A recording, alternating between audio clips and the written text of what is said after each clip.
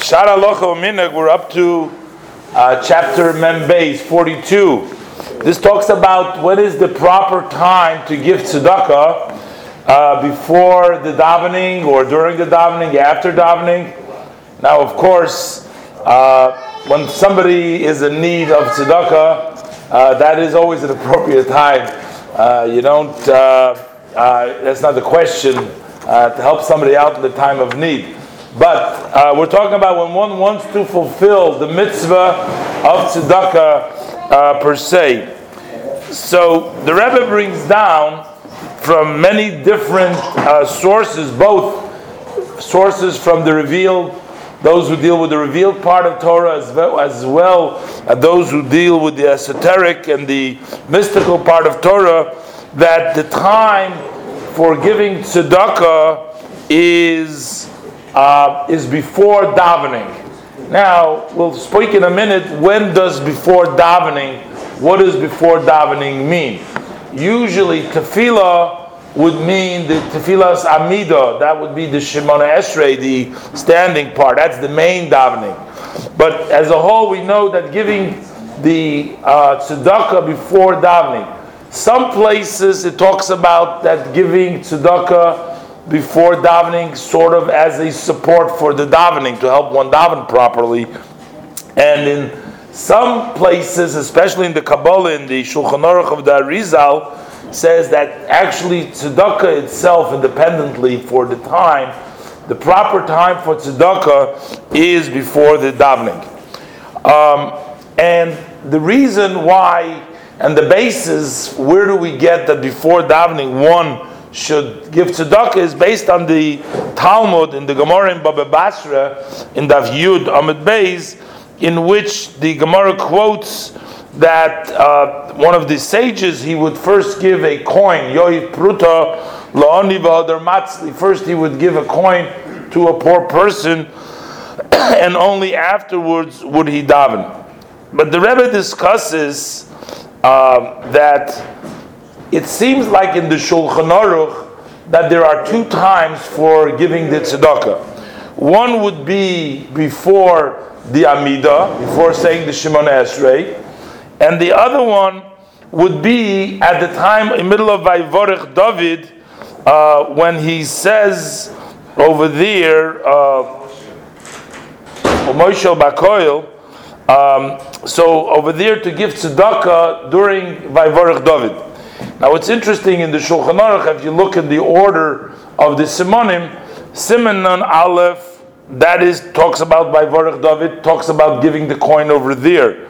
And then later on, in when you take a look in the Simon Tzadik Beis, over there, it talks again about giving tzedakah, but that's already talking about tzedakah before the davening, before the Amida.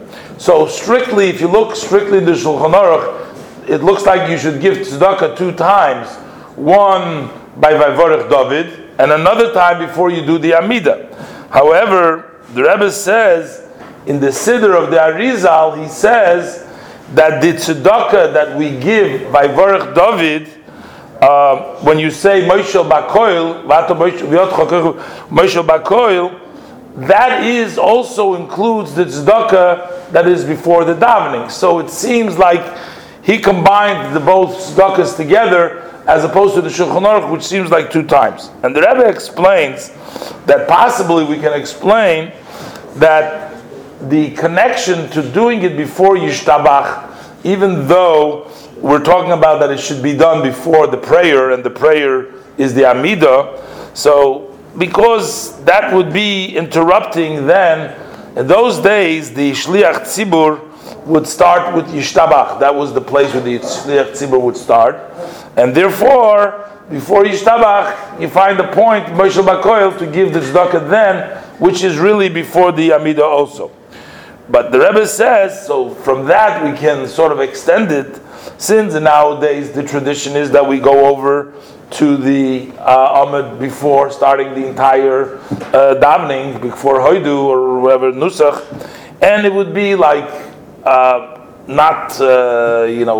why all of a sudden the Chazan would leave his place to go give tzedakah? So And also, it may look a little arrogant, the Rebbe says, to leave the place and go ahead and give tzedakah. So because of that, we can excuse, the Rebbe says, this is the reason why majority of the people fulfill by giving the tzedakah even before the davening. So they give, instead of giving Vayvorach David, that's what the Rebbe says, we can answer their reason. But the Rebbe says, of course, if you give tzedakah later on, after the Shemona Esrei, and you see in many shuls, they go around with the pushka during the Chazaras Hashatz, that's another matter by itself, independent, but that's separate from the tzedakah that one has to give before the davening, based on the statement from the Gemara in Baba Basra, quoted before, even though the Rebbe says some codifiers, the later codifiers bring down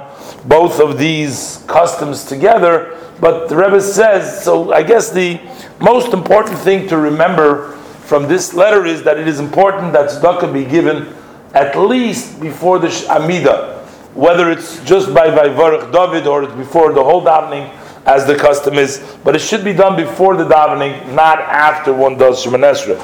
And further, the Rebbe brings down to an individual who wrote to the Rebbe that his father used to have the custom to give tzedakah by Vayvorach David, and the Rebbe says that he should certainly continue that tradition, because that's based on the Kisvei Arizal, and that is also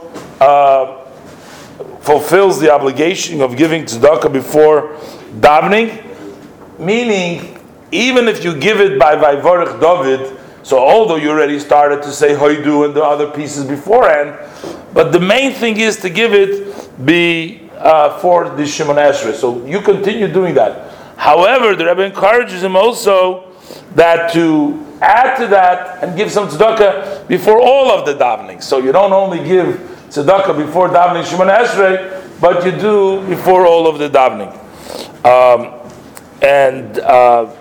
The Rebbe says that although in the Pri Megadim it seems, and we said before, that before Vayvorach David is before the davening. However, since the Alter Rebbe does make it into two separate givings, and especially according to the meanings, according to the esoteric and the Kabbalistic meanings, which there are different meanings for the tzedakah that you give before davening and what you give during Vayvorach David. So the Rebbe says there really should be sounds 2 times giving of tzedakah. The Rebbe says that one should be before the entire davening, even though in Shulchan Aruch it just says before the Amida, it seems like, but we already said that, not interrupt. So there should be one tzedakah given before all of the davening. That's perhaps the best time. And certainly the Rebbe says one cannot interrupt in between Geula and Tefillah after saying Gal Yisrael before the Amida to give tzedakah then.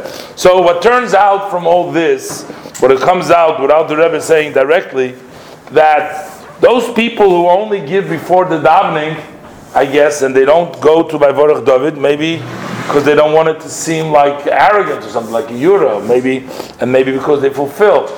One could technically give 2 times, but in reality, by the Rebbe, we didn't see him going to give tzedakah during Vayvorach David, going to the Pushka or something like that.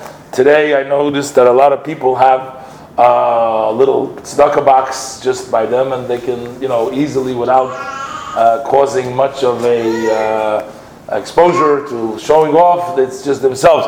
But I want to just relate a story that I once heard from the Rebbe himself, that according to the Kabbalah, Kisvei Arizal, one is not supposed to give tzedakah at nighttime. It's not the time for tzedakah.